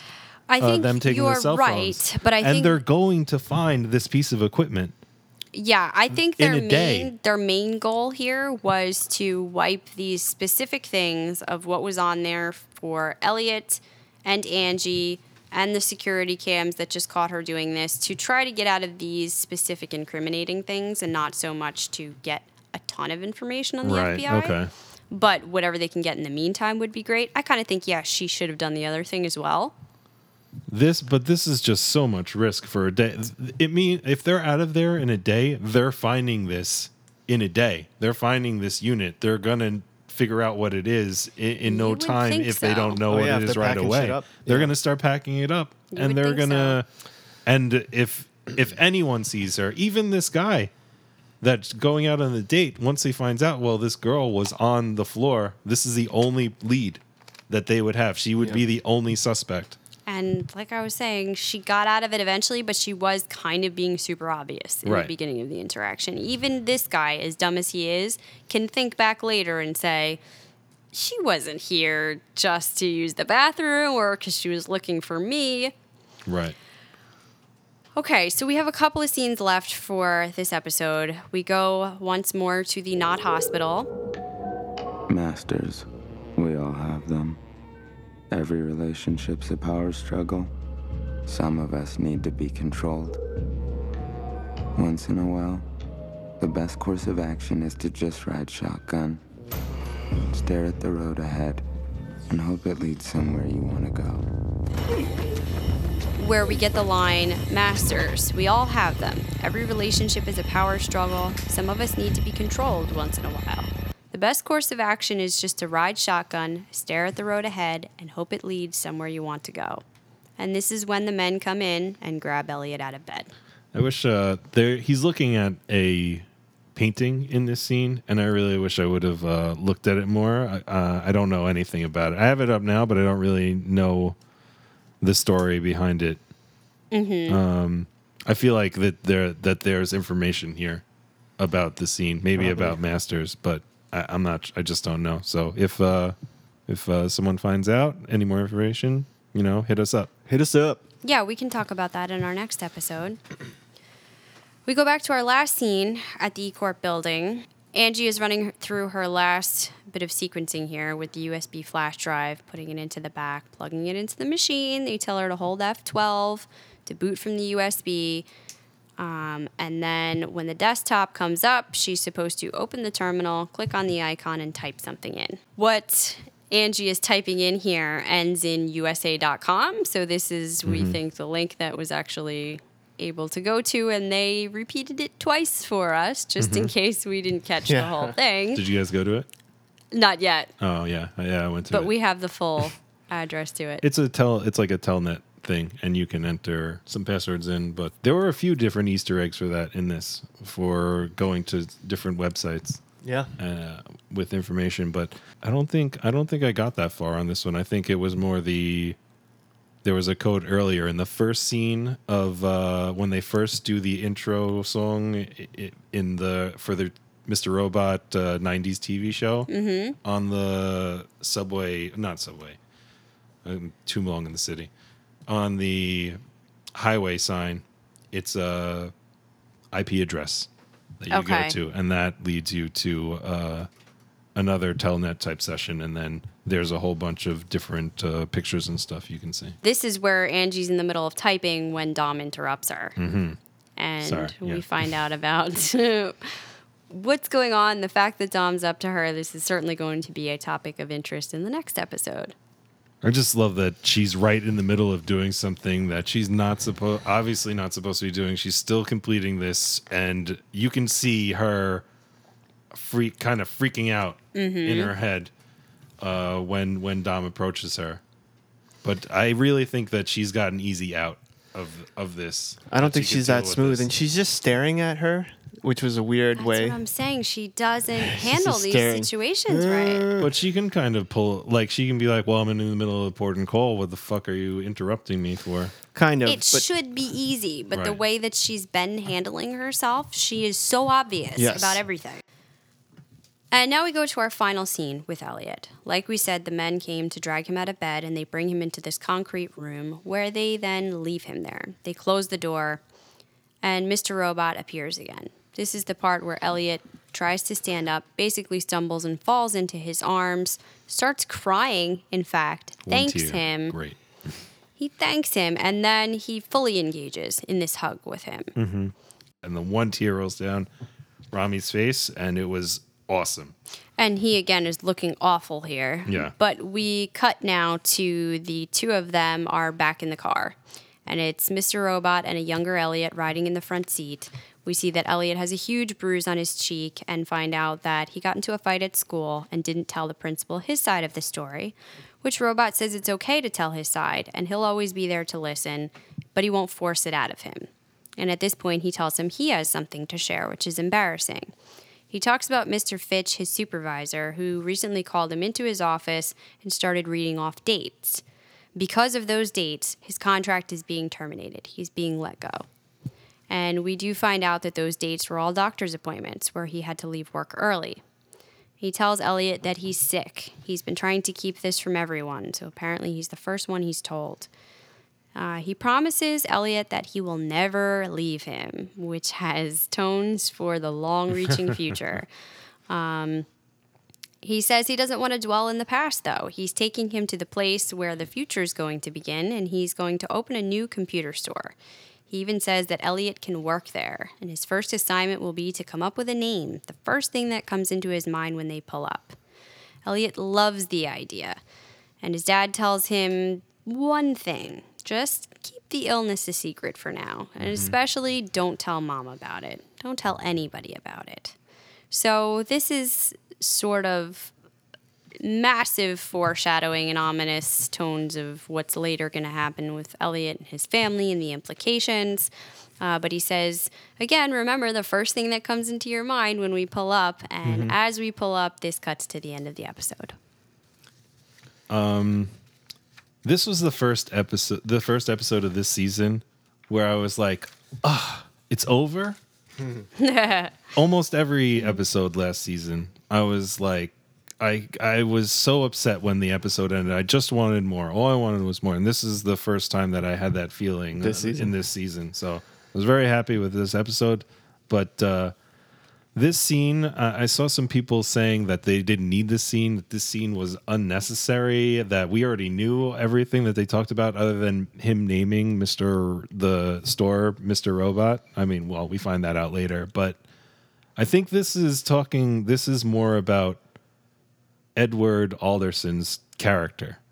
I mean, not like who he actually is. Yeah, not Elliot's interpretation of him. And that brings up more questions about, did he push him out the window? For me, it seems like you're seeing a part of him, and it seems like there's unconditional love here, and that he wouldn't push him out of the window because he released a secret. I feel like he's very understanding. Yes and no. I saw two sides to this. So I definitely saw him being very fatherly and feeling for him about what's happened at school and not pushing him, telling him he'd always be there for him. But there were some weird parts, like with him telling the complete truth to Elliot about what's going on. Right. This is a little bit shocking and traumatic An to lay on a overshare? kid. Yeah, that there's a serious illness happening to the point that you're losing your job over it. I mean, yay, very exciting that we're opening up a computer store, but even a How long kid is that gonna Elliot's last? age knows that he is working this secure job his whole life, and now suddenly it's gone. And on top of that, he's not allowed to tell anybody Right. that dad's sick. And I think that's going to continue to ripple out throughout Elliot's childhood. And the fact that he knew that, we know later is going to be a problem. And I think that's going to be the start of the traumatic event that we've been talking about, is him being the only one to have this knowledge. And if he tells it, he's going to be in big trouble. The relationship between him and his father could be jeopardized.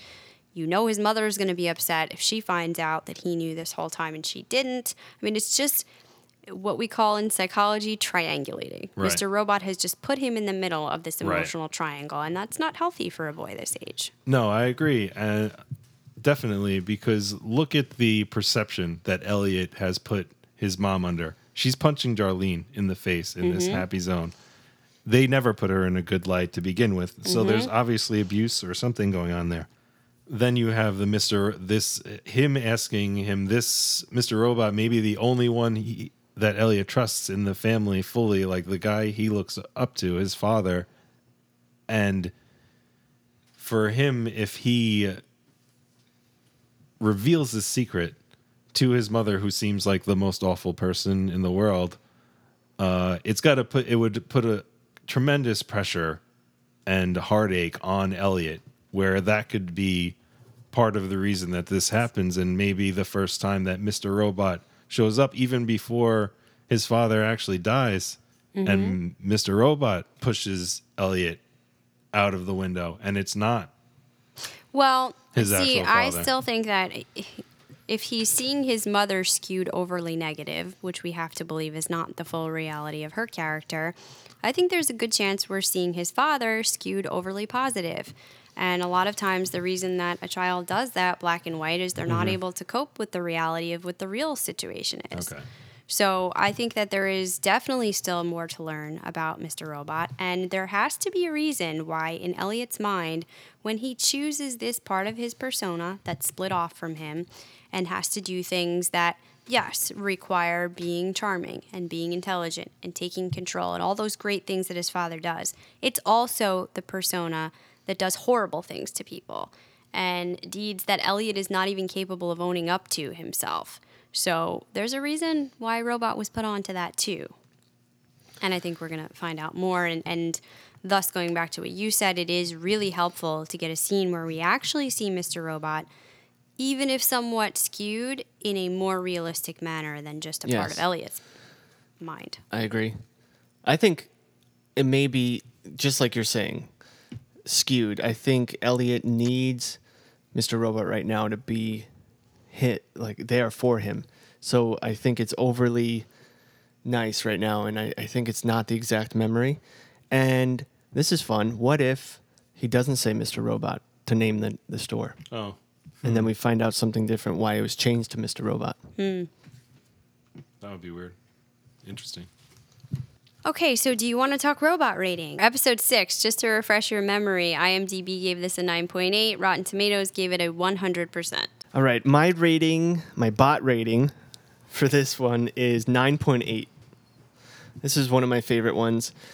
This is why I love the show. It hits close to home from the 90s references in season 1 with the computer store and the music in the show, to this crazy episode with 90s style commercials and Mr. Robot as a show in the Alf universe. It just hit so close to home, and it still kept the beat of Mr. Robot. It didn't it's not a throwaway episode. So they managed to put this awesome thing in and still make it fit perfectly within this dark storyline. Well, I give this a 9.2. I'm only down slightly from last episode, which was my favorite episode of the season so far. I gave it a 9.4 last time. I do absolutely love the beginning of this. I thought it was a great way to handle the whole situation, and I love the last scene of the episode. I thought everything else in between was definitely a bit lacking. I was underwhelmed by the Angie hack and the fact that that didn't make a lot of sense. And then the other scenes they were running through very quickly, introducing people that I couldn't remember who they were, and by the time I figured out what was happening, I was lost as to what was going on in the scene, and then they were on to the next scene already, and I just felt frustrated and overwhelmed at the reality parts that were happening throughout.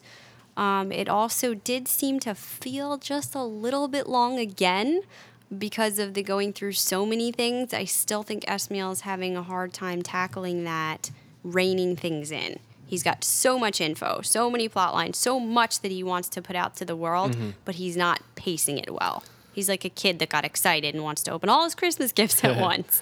So I do love the show, but I also found a quote that sums it up well. Master Slave served up both situation comedy and drama, a time capsule to the glory days of the 80s and 90s, and was more creative, but if you are hoping for answers, forget it.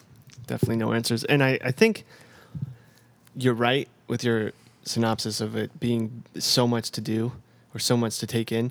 But also, for our listeners who don't know, she's taking copious notes while watching it. So she's like, her brain is firing. Well, sure. Yeah, but that was also happening last episode, and I was excited. Yeah.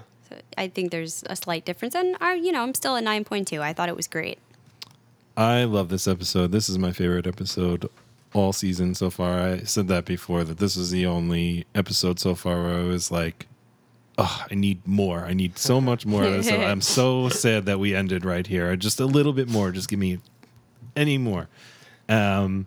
So I always like to give myself a wiggle room. I can't give things perfect scores right now unless I really love it, but I like to have something for if another episode Tops really it. wows me. So I'm going to go with a 9.5 happy penguins in my happy place. Nice. But I love this episode, best episode this season so far. I thought even though they didn't give you straight all the answers, and I feel like we're going to get answers next week from the preview that we've seen, I feel like they alluded to these answers, and there was a lot to go on, and you could kind of imagine, or you could kind of put together or work it out where these were going and theorize your own things on them. So I like this episode a lot. Yes, and we did get a little bit of a preview for the next episode. I also found out this will revolve around the 4th of July. So Mr. Robot and Elliot try to make nice. F Society releases a holiday video in honor of Uncle Sam, and Darlene acts on a desire from long ago. Episode 7 will be titled Handshake. I guess that's got to be Elliot and Mr. Robot coming together, right? That's got to be them really like breaking it down, or I think, yeah, I think that'll be the coming together and main being topic one. of Yeah. that, of them Working uniting. together. But we see that the episode titles have been good with the far-reaching metaphors Right. that he brings in. Oh, we have a few more segments. I'm going to save some for later because we're going a little long. Again, Clatcher's comments. We can't not do Clatcher's comments because Yes. it's our favorite part. I want to send a thank you to Bugbear224 for giving us an awesome review on the Mr. Robot channel on iTunes. Thank you for that. It's really appreciated. And Vicky asked us a question. Do you guys think that Price is losing control of Evil Corp? That is what it seems to me is happening. I'm not sure what will become of him, though. Definitely we- think he's Yes, losing we did touch control. upon that. Yeah, we went over that a bit in the episode, that this seems to be the beginning of the end. And as far as what happens to him, I could see White Rose using him as a scapegoat. Yeah. Well, For anything the that he guy needs said to. he says in the episode, Price, though, that the entire economy is going to fall apart, that we're going to go under as a country. So it's a rough position for this other guy, John, to be in, to say, no, we can't do this because of publicity with China. What will the people think? But Right. the alternative is the entire economy falling apart. Mm-hmm. It's rough. They own eCoin. Can't they just like give themselves a billion eCoins? It's like the Federal Well, Reserve off just to a printing great more start. money. They tried that in Germany once. They were wallpapering the walls with notes with their Really? money. Yeah, they would have to run from the time that they got their check to the store, because by the time that they got to the store, their money would have decreased so much. Oh, my goodness. that they couldn't afford anything. Jeez. It was crazy. Wow. Shout out to Kellyanne. Thank you for your support on Facebook and for suggesting patreon.com. We took a look at it and we had some questions to throw to you listeners, but we're gonna save that for another episode because that's gonna get long. There's a lot to figure out with Patreon, and yeah, I don't want to get into it right now. Yeah, Thank you, Kellyanne. We have thoughts about it, but we're going to look a little more into it before we pose our questions to you viewers. We also got a longer comment from Michelle that I really loved. Some of it we talked about already, like the halfway house theory, a place where people are semi-confined yet allowed to go out and interact. Could that be what's going on with Elliot? She also found some Easter eggs for us that we did not find so far. She says, I don't know if you noticed the book on Elliot's small desk table in his room. It is Resurrection by Leo Tolstoy, the last book published before he died. Tolstoy kept a journal of his life, just like Elliot is doing now. The book is a criticism of social injustice, religion, the extent to which people will go to obtain money and power. All these concepts are represented through the trial of a woman accused of prostitution. Tolstoy abandoned his wife and family out of desolation and lost identity, not fitting with society, as mentioned by White Rose when describing the painting to Di Piero.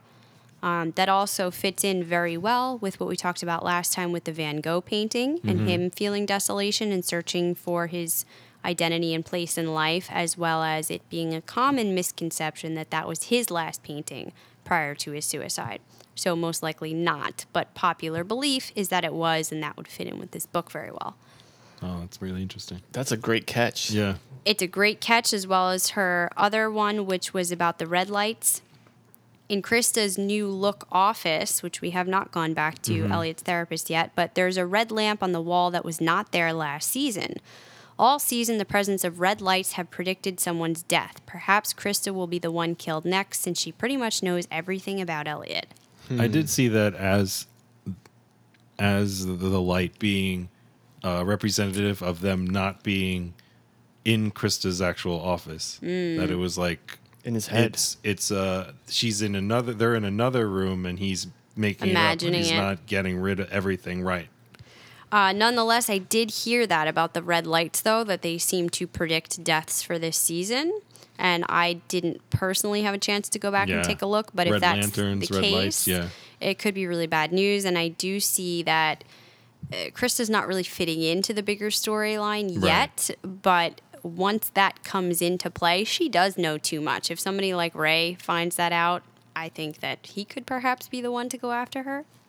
So that's a really great theory. We haven't seen Krista in a few episodes, though. So, I mean, I don't think that Elliot's spoken to her about, obviously, his dealings with Ray or, like, him deciding to work for him. It was more, the last time they talked was over the chess game, I think. Yes, and her next point is actually about that. She says, I still think when Ray and his bad guys pull Elliot out of bed is another one of those long dream sequences like we had on episode 4 of season 1, which is why Mr. Robot did not show up. Having said that, we can't forget Elliot is hacking the FBI using Ray's computer, which he will most likely use to incriminate him later on. I agreed with those points, but it seems now, with this episode, it's a little Yeah, different. that might have been turned around. She actually sent us these comments prior to Right. episode 6. I assume that. She also says, I love your podcast. It helps to understand episodes better when watching for the second time. I have no one to discuss the show with, so you guys are friends to discuss it with. Would love to hear what you think. Oh, I hate to hear that you have no one to talk to about I it. know. Oh, it's so frustrating. And she had some really great comments, so I'm glad we got to read them out here and discuss them. I love the catches. Thank you for the Easter eggs, and we'll definitely keep those things in mind. Yes, thank you. You guys rock. Couple things. Telltale Games, they've created, I don't know if it's real, an eCorp messaging app. I was going to play the video, but we don't have time. If you guys want to see this awesome video, it's a eCorp commercial kind of for a messaging app that Telltale Games is going to make. You can check it out on our Facebook page, Coffee Klatch Crew, or on our Twitter. I have a link there at CKC Podcast. It's cool. It's worth watching. Coming August 17th, the new eCorp messaging app for your iOS or Android mobile device. Follow at eCorp Messaging on Twitter for more details. Together we can connect the world.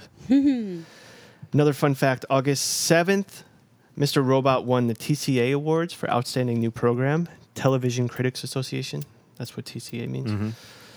Shout out to them. They're going to win. They're going to kill it this year. Yeah. Again. Hopefully.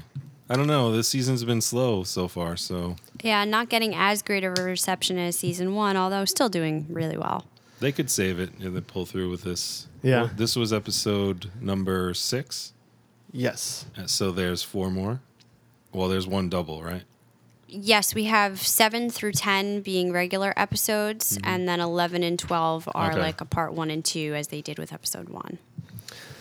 Also, I didn't want to interrupt you guys when we were talking about Ross Thomas, the agent that was Yes. flirting with Angela. I think that I got pulled away from that scene a little bit because this guy is... He was so dreamy. He's an FBI agent in Limitless. Oh, which really? Is a TV show Oh, that's on wow. CBS that unfortunately was canceled. You can check it out on Netflix. I love it. It's based off of the movie Limitless. You take a pill and like you're super smart. I think Netflix might pick it up if they get enough watchers. So check that out and you can see Ross Thomas as an FBI agent. And then last thing, I really wanted to go through it, but we... That's really funny, actually, because Alf used to show up in other shows in the 90s. Oh, yeah? Yes. Was his name Ross Thomas in... No. Oh, that would have been awesome. That would have been so great. No, it was Thomas Ross. Oh, If you guys go to whoismrrobot.com, you have to check it out. It's beautiful. yeah, I went earlier today, too. I can't believe the level of detail they're going through. It's insane how much Yeah. work they put into this. Yeah, reminds so you it of signs in AOL, just like anyone? AOL, exactly. Definitely based off of this episode because Yeah. they showed that in the commercial. And then you get a Very Windows 95. Windows 95 with Alf. Or 98, yeah. background wallpaper, and then a cool saying, "Hello, friend. Here we are again." Go to the website so you can read that, and do yourselves a favor and click on the icons on the homepage. Yeah. on Yeah, the all of desktop. them. If you go to My Briefcase, they have articles that are JPEGs, and these 3 articles are the 3 ways those people died in the fun. Society. Arcade. Yeah, and Yeah. all the names that went by before that, all the previous owners that we found out about on that episode. You get some cool images under downloads. It's a list of FBI agents that Yeah. Romero saw. Romero. Yeah. and a great gallery, and just a bunch of more stuff. Just do yourself a favor. Actually, have some if you fun. go into the Telnet and then you go through list, you can look at the kernel panic code. Oh yeah, Yeah. Oh, there's a sick. log for it. So yeah, this is meant to be interactive. Go sign on, have a little bit of fun, and check it out. Let us know what you think. That's it for this episode. Thank you for hanging in there with us. And again, thank you, Clatchers, for writing in to us. You guys can all feel free. Contact at Coffee Klatch Crew Podcast. And until next time, this round's on me. Sometimes I feel I've got to run away. I've got to run away from the... What? Still recording? Oh, shit. Rate and review.